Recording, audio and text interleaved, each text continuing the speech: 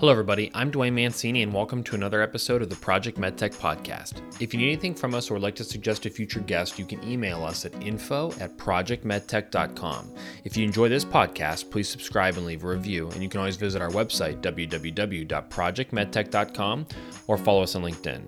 If you're enjoying this content, don't forget to check out our other podcasts by searching MedTech Money on your favorite podcast platform or by heading to our website. MedTech Money is an interview-style podcast focused on demystifying raising and investing capital for MedTech startups. This episode of the podcast is brought to you by Galen Data. Galen Data is the cloud for medical device makers. The Galen Cloud provides a configurable platform for device-to-cloud connectivity that is compliant to FDA, HIPAA, and CE mark standards. Built on 40 plus years of collective experience developing compliance systems in the medical device industry, the company's goal is to make medical device cloud connectivity available to all at a fraction of the cost while shaving months off the development timeline. In this episode of the podcast, our guest, Kyle Rose from Rook Quality System, and I discussed the FDA's ISO 13485 transition plan, when it was announced, what it looks like, the differences between 21 CFR Part 820 versus ISO 13485, the importance of a risk-based approach in quality, updates on the MDR and current trends. Could the FDA move towards requiring more clinical data from medical device manufacturers? If regulatory and quality were the only factors in determining your global get-to-market strategy, where would you go? And so much more. So without further ado, my discussion with Kyle Rose. Medical innovation starts with medical discussion. Talking about the future and what comes next with Project MedTech. Okay, Kyle, welcome to the podcast. Awesome. Thanks for having me. Excited to circle back and chat with you some more about Rook and new developments in the quality side. Yeah, actually, I should say welcome back. So you're joining a short but growing list as we hit episode 80 and 90 of repeat guests. But so today, we'll just jump right into it, right? Well, actually, no. Take a quick pause just in case people hadn't listened to the previous episode. Brief introduction to who you are, what Rook is, and just maybe a little bit of background on Rook. Yeah, for sure. So I'm president of Rook Quality Systems. My name's Kyle Rose. Rook Quality is a consulting firm I started going on 10 years, right? March 2012 was our official start date, so right at our 10-year anniversary, which is great. But so we help medical device companies with their quality system. So our main goal is to help small startups create a quality system, make it efficient so they can still use it, and then add on to it as they grow. Our team is very hands-on with actually creating quality system, creating the records within the quality system. So your design history file, your risk file, your supplier assessment, all of these things, we kind of help complete as the product and the company grows, all the way to kind of post-market activities, full validation of facilities, all of that. Right now, our team has grown quite a bit. So we're up at 25 quality engineers, the majority in the US. We also have a small branch in Taiwan. Like I said, our main focus is startups. We also work with big clients as well. So really, any type of quality need, big or small, you just need more hands on deck type of thing. That's where Rook comes in to help kind of maintain your quality system, improve, get to new markets, all those types of things. And yeah, so we've really grown through kind of remote work as well. So being remote has allowed us to continue to support clients all over the US, international, really been a big focus for us as well.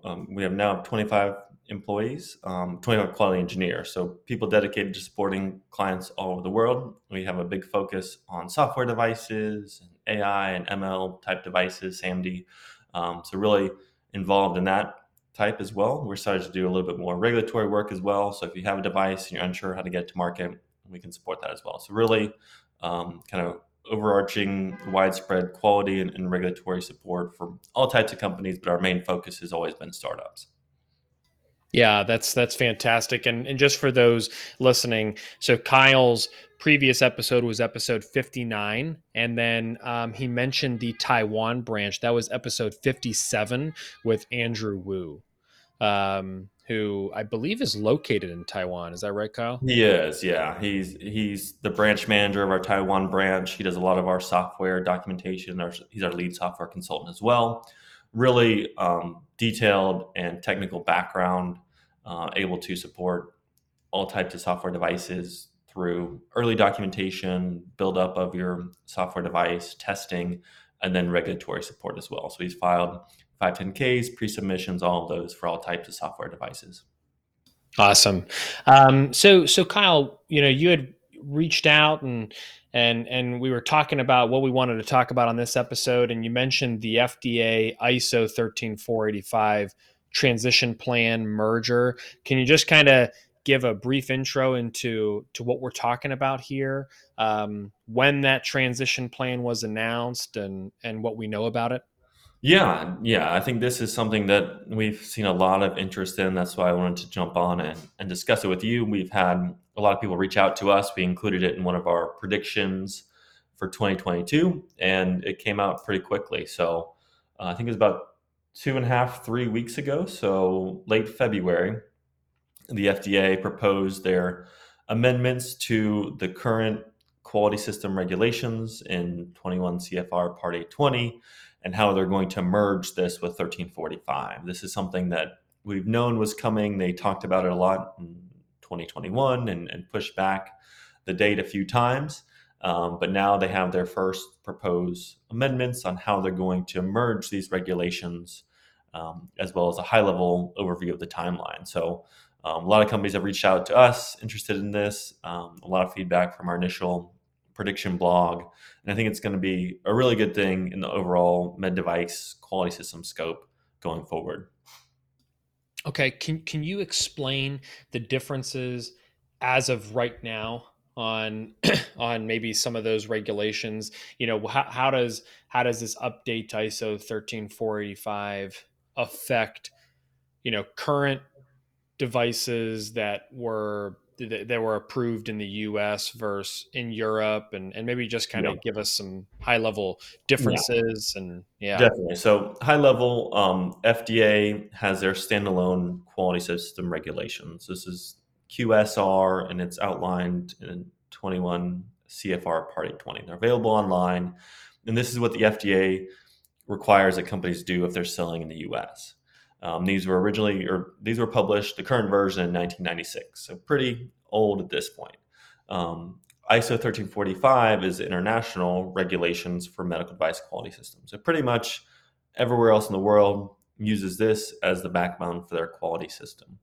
These were recently published and updated in 2016, so they're much more modern, much more up to date, cover things like software devices and a more risk-based approach to the quality system. So the FDA looked at kind of the global landscape and realized that it would be good to merge these, have a more streamlined approach that aligns with the rest of the world. So they announced this plan to harmonize the two standards and have finally put the first information out on how this is going to happen.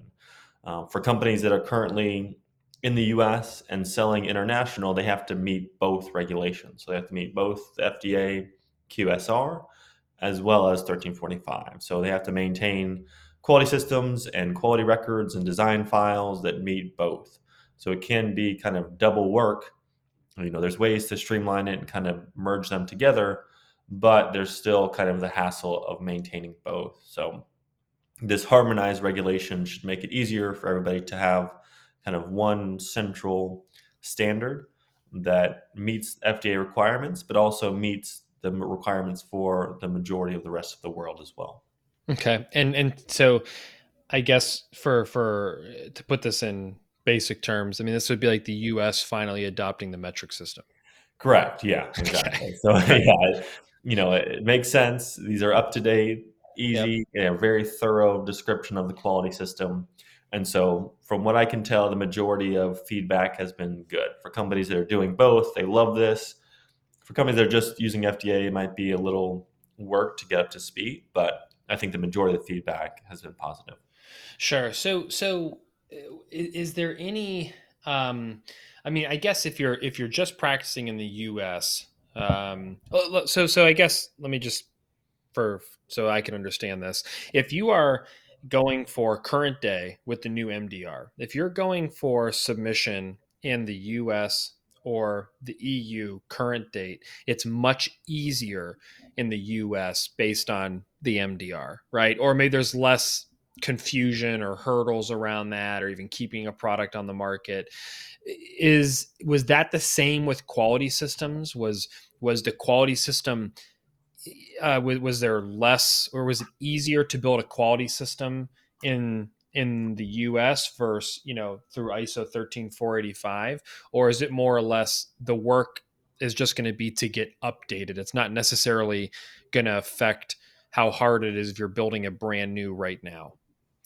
Yeah, I think it's a little easier, and with the 1345, if you compare Oh, the okay. two, the Okay. 1345 has a better definition of what exactly you need to do, more descriptive, whereas 820 is more broad, and FDA uses guidance documents and things like that to provide information to supplement the standards. But I think having a better roadmap on exactly what they're looking for helps a lot of companies, especially those that are going through it the first time. Just reading the QSR can be very broad and hard to say, how do we actually implement this? Where I think 1345 gives you a little bit better of a plan on what you need to have, as well as ways that you can kind of streamline your process using this kind of risk-based approach to quality. So that's one of the big things in 1345 is, if you are a smaller company, you might not have to do as much because it's a lower risk device. You can use a risk-based approach to your quality system. So that, I think, really helps smaller companies doing it the first time, really right size their quality system. Okay, so does this kind of go with the whole theme of the FDA moving towards that risk-based approach in a number of different areas? I'm thinking of like ISO 10993 Part 1, right? For biocompatibility of a medical device. In 2020, that really moved Yeah. towards, that risk-based approach. Is that kind of similar to what you're seeing where maybe this ISO 1345 is Exactly. derived from? Yeah. Okay. Yeah. I think Okay. that kind of whole theme of risk-based approach for your quality system, your testing, your clinical plans, things like that, Yep. is really moving through the industry.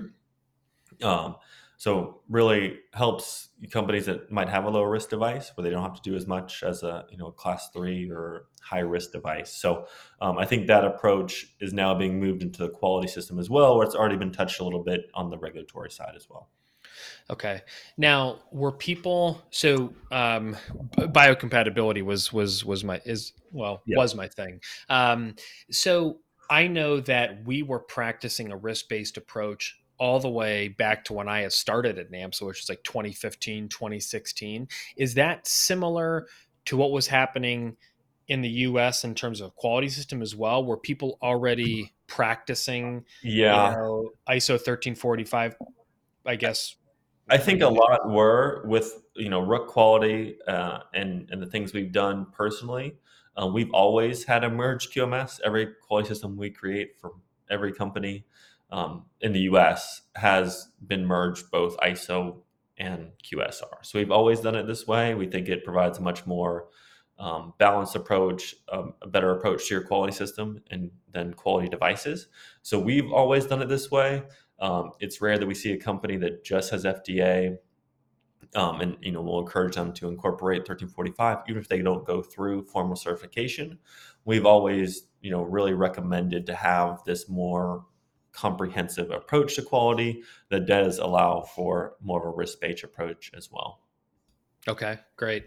Um, so we haven't really we it was announced in late February. We're recording this in the middle of March. What is the transition plan? Is there a date that says, hey, if you are a manufacturer of a U.S. medical device, your quality system has to be up to date to ISO 1345 by X date? What's that plan look like? Yeah, so they're currently receiving feedback and comments, and there is a time in May where they're going to have kind of like a town hall discussion on this proposed harmonization. Based on that feedback, they would then publish this ruling for the amended quality system regulations. So the new ones are QMSR, Quality Management System Regulations. So they would publish this, and then transition timeline, I would say it's in the 2 to 3 year range. I think that's something that we still don't know exactly.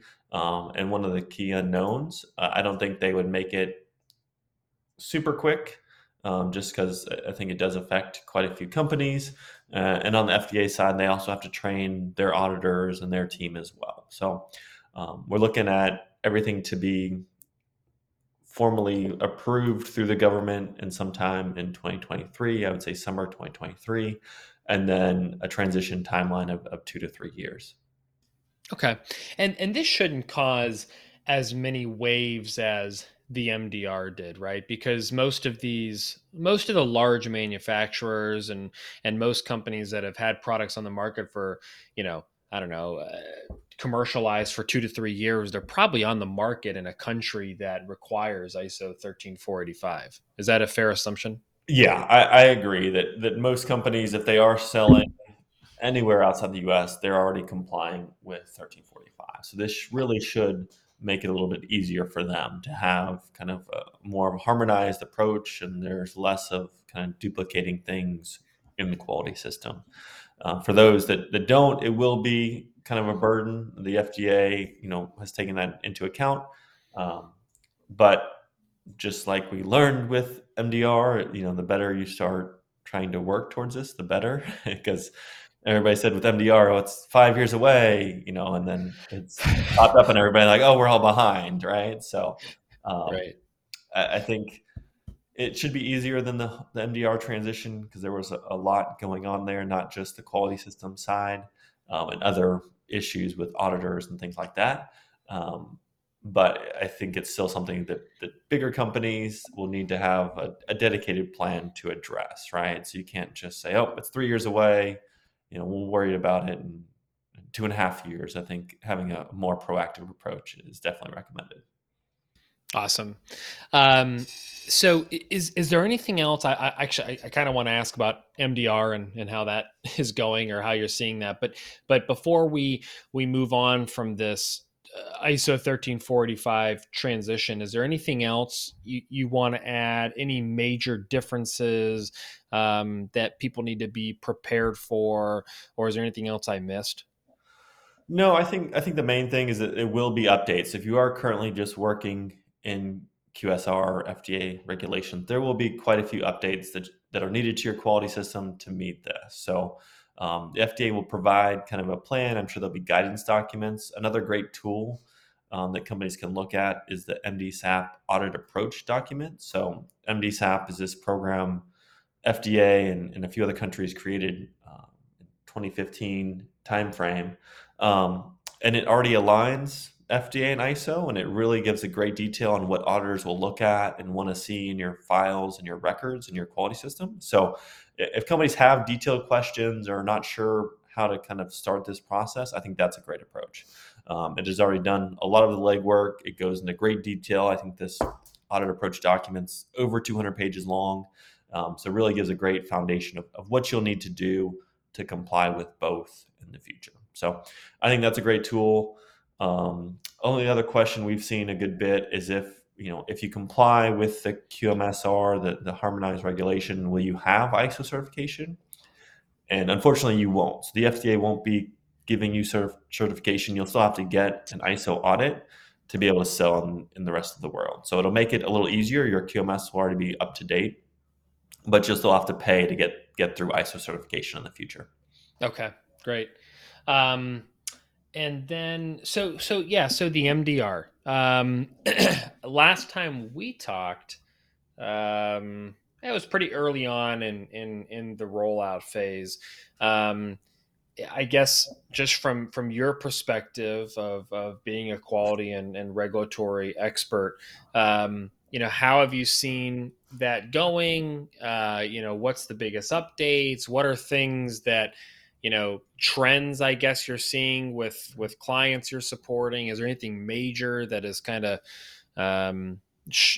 kind of come to light now that it's been rolled out for a year or two now? Yeah, I think it's going right at a year, right? Because they pushed it back to 2021 originally due to COVID, and now we're approaching 1 year in May. So yeah, I think some of the initial headlines that came out it still apply. So one of the first really things that apply was that there's not a lot of auditor availability. So if you are a new company looking to get through MDR, you're looking at 6 months to a year, right? If you try to reach out to a notified body and get your audits, there still is a huge backlog, which is unfortunate, right? There's just not enough auditors, not enough notified bodies to get these things completed. So if you are planning to have MDR in 2022, you should already kind of be working into those conversations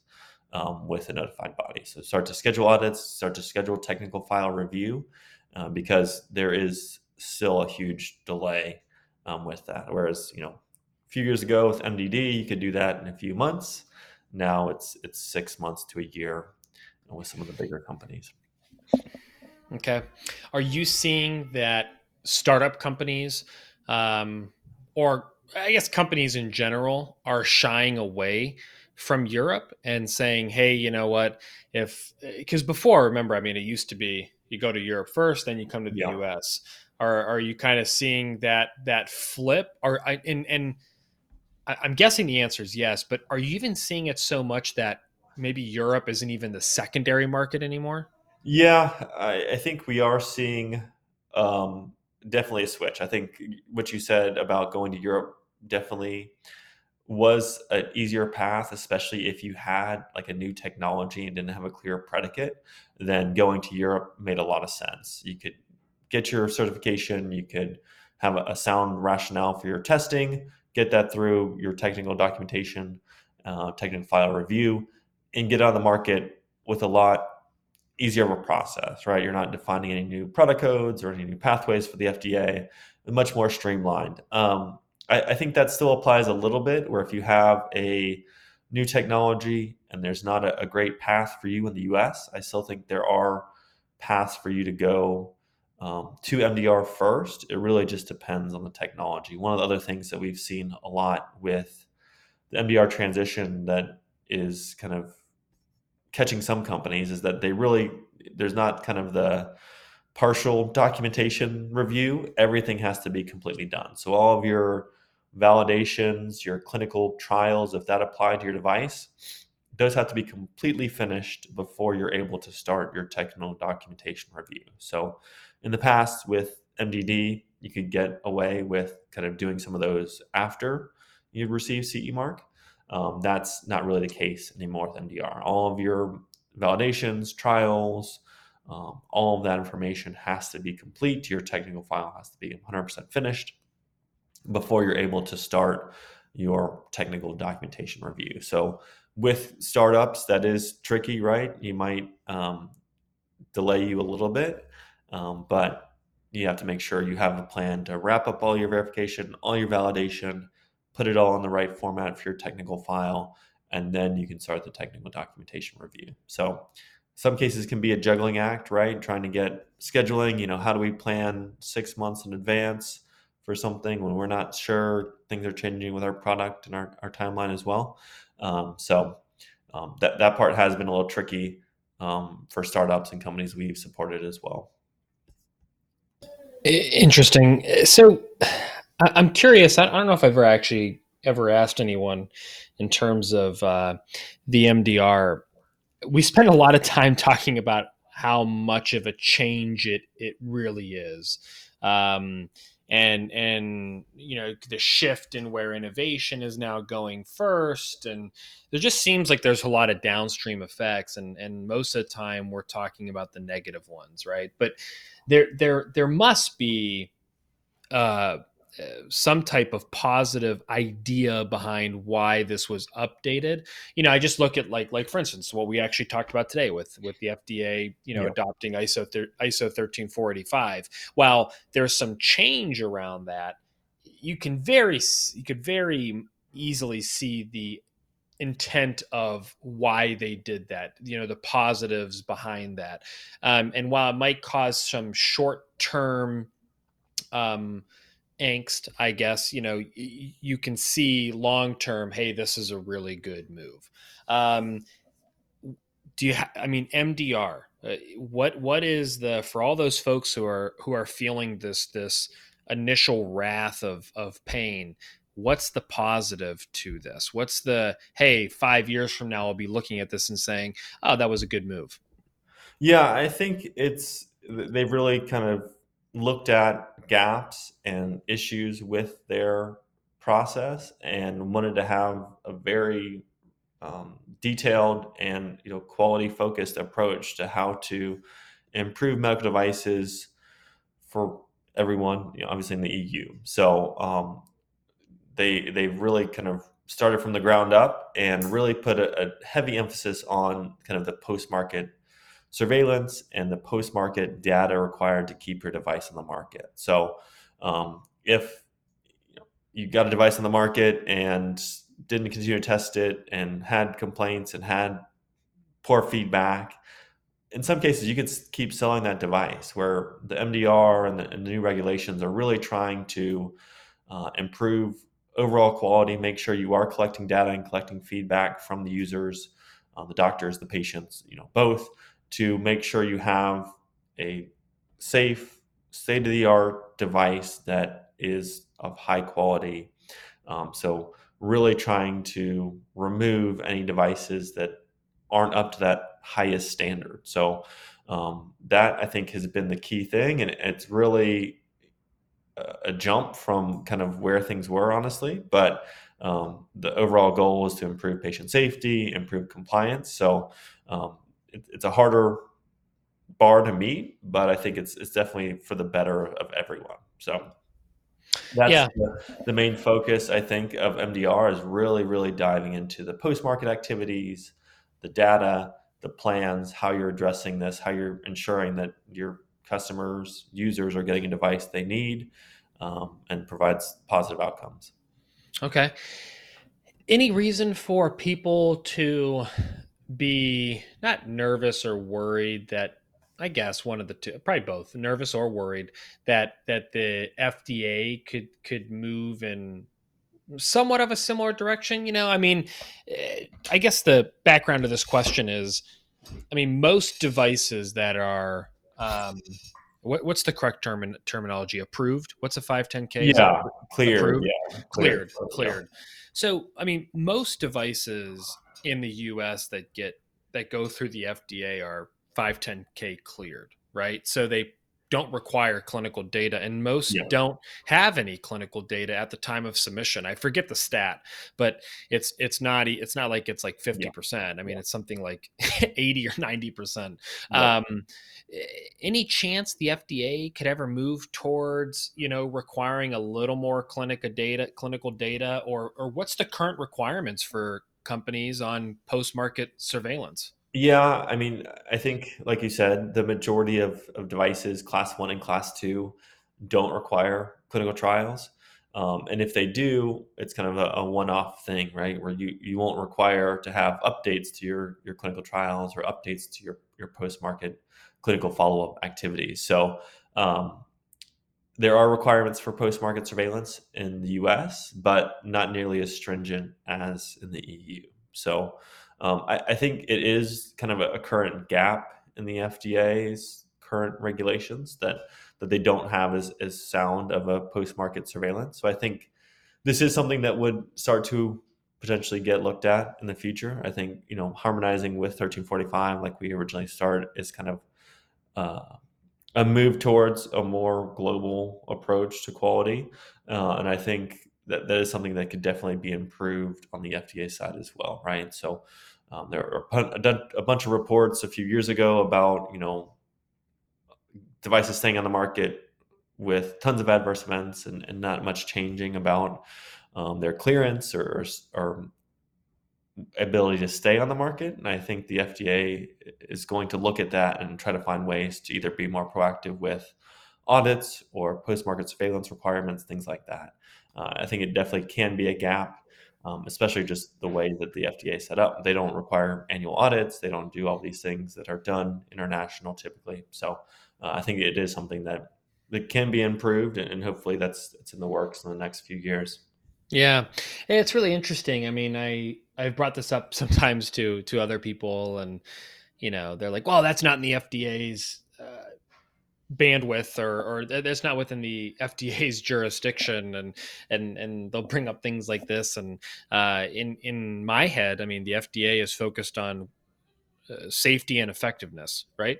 Yep. Uh, and so the more clinical data you have, the better conclusions you can draw to effectiveness. So Yeah. um, And I don't see, yeah, I think that's a big thing for me. I think there has been a really good recent example of this. So, with all the COVID devices that were released, specifically diagnostics under the emergency use authorization, the FDA did require additional post market data. So, they would give you the emergency authorization, and then they did require additional data. So, once your diagnostic was in the market, you had to submit additional information on how the device was performing in the post-market real world environment, and that's been great, right? It's affected some devices that have been removed. Some devices had to make tweaks and reapply for their EUA. But the FDA has been very proactive with these COVID diagnostic devices and their requirements for post-market data and post-market surveillance. Yeah, very interesting. Um, yeah, I don't ask this to create fear, right? Or even speculate, but it's something, just to be aware of, as a medical device company, because I think one of the big things, like you mentioned at the very top of this discussion about MDR, is everybody people even knew it was coming, and they Yep. still delayed their response to it, right? And um it got a lot of people in a world of hurt because of the negligence and just, I guess, ignorance of dealing with it. So if people can prepare for it in the US, even though nothing has been announced or said or even in the works to my knowledge, right? Yep. It's still good to know. um, Awesome. So, what about? I'm curious too. We're kind of jumping back in ISO 1345 because I had wrote a question down. I forgot to ask it. So this is what is practiced in Europe. Is it the same for China and Japan as well? Yeah, so the majority of countries around the world also use 1345 as their kind of backbone for the quality system. So Okay. China, Japan, Japan's actually part of the MDSAP program.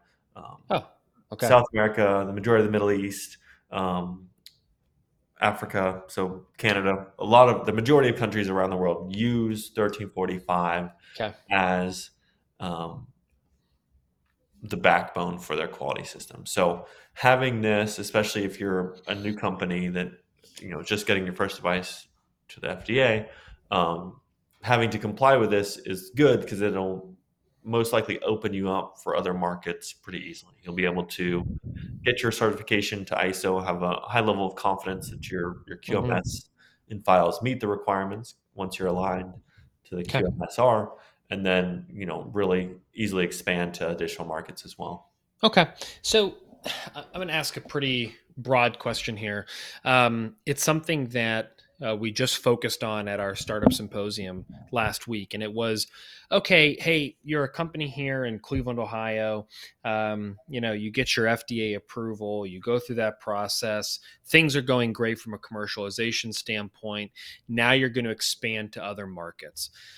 Assuming that uh, commercial size is all equal, right? That's not, we all know, the commercial size of other countries is a massive player in where you go next. But Yep. assuming it was just regulatory and quality, are there specific countries that you would say, hey, because you have approval in the US, definitely look at Canada next, definitely look at Australia, um, are there easy ones that you say, hey, if you've done the requirements here, it's probably fairly easy for you to go to these next so many countries.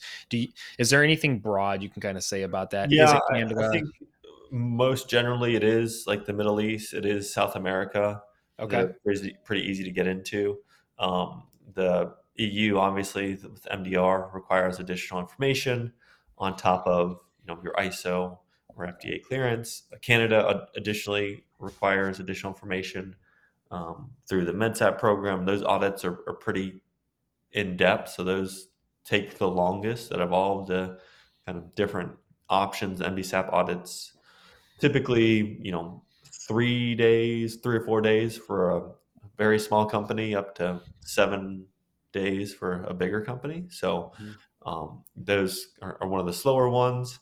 Um, don't have a ton of experience in China, but I do know with Japan, those can be somewhat straightforward with ISO, but they also have some additional regulatory requirements as well. Okay. And what about Australia? Is that something you've seen at all or no? Yeah, so Australia is also part of MedSAP, so you can do it that way. You can also do it if you have a CE mark.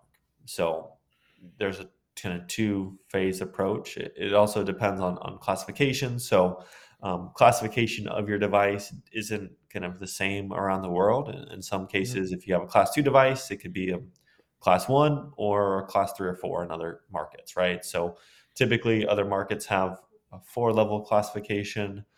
We've seen some devices that were a class 1 in the US, so no 510K required, and they were class 3 in Canada and other markets, really. So it depends on your regulatory classification, sterile versus non-sterile, electronic or software. All those things have different interpretations on risk around the world. So that's something you definitely want to look at before you really set your sights on a new country, is what is the classification of your device, and then what is required on the audit perspective. Okay. So you brought up the four classifications in most of the world, but only three in the US. What's the benefit to only having three or four? I mean, why it's another one of these things where, we joked about at the beginning, metric system, Yeah. I mean, why would one not conform to the other? Yeah, I mean, it's a government thing. Uh-huh. It's too much paperwork to figure that Yeah. out. Yeah, I think FDA was obviously one of the first to come up with the whole medical device requirements, and set their plan, and then other countries amended as needed. Hmm. I think both have their advantages. I think with the rule based classification, in Europe or Canada, they provide a pretty good like workflow of, if you have this, you're this. If you're this, you're this. Whereas FDA can be a little bit more of a guessing game with the product code based classification, right? So Hmm.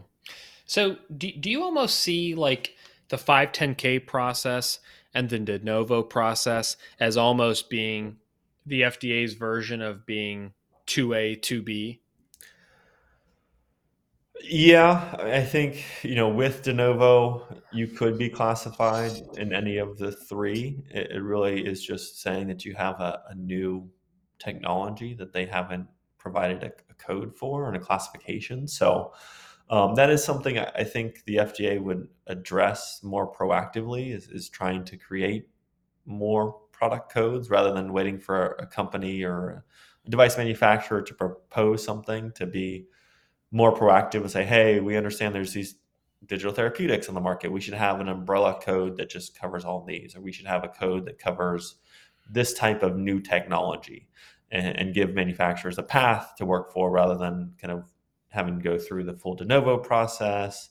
I think that is something that could be improved, is having a proactive approach to creating new product codes internally with the FDA that then companies can look and use. And that has been done similar with the EUA process. They provided a lot of detail on digital therapeutics, obviously COVID diagnostics, masks, ventilators, on what specifically you needed, what type of testing.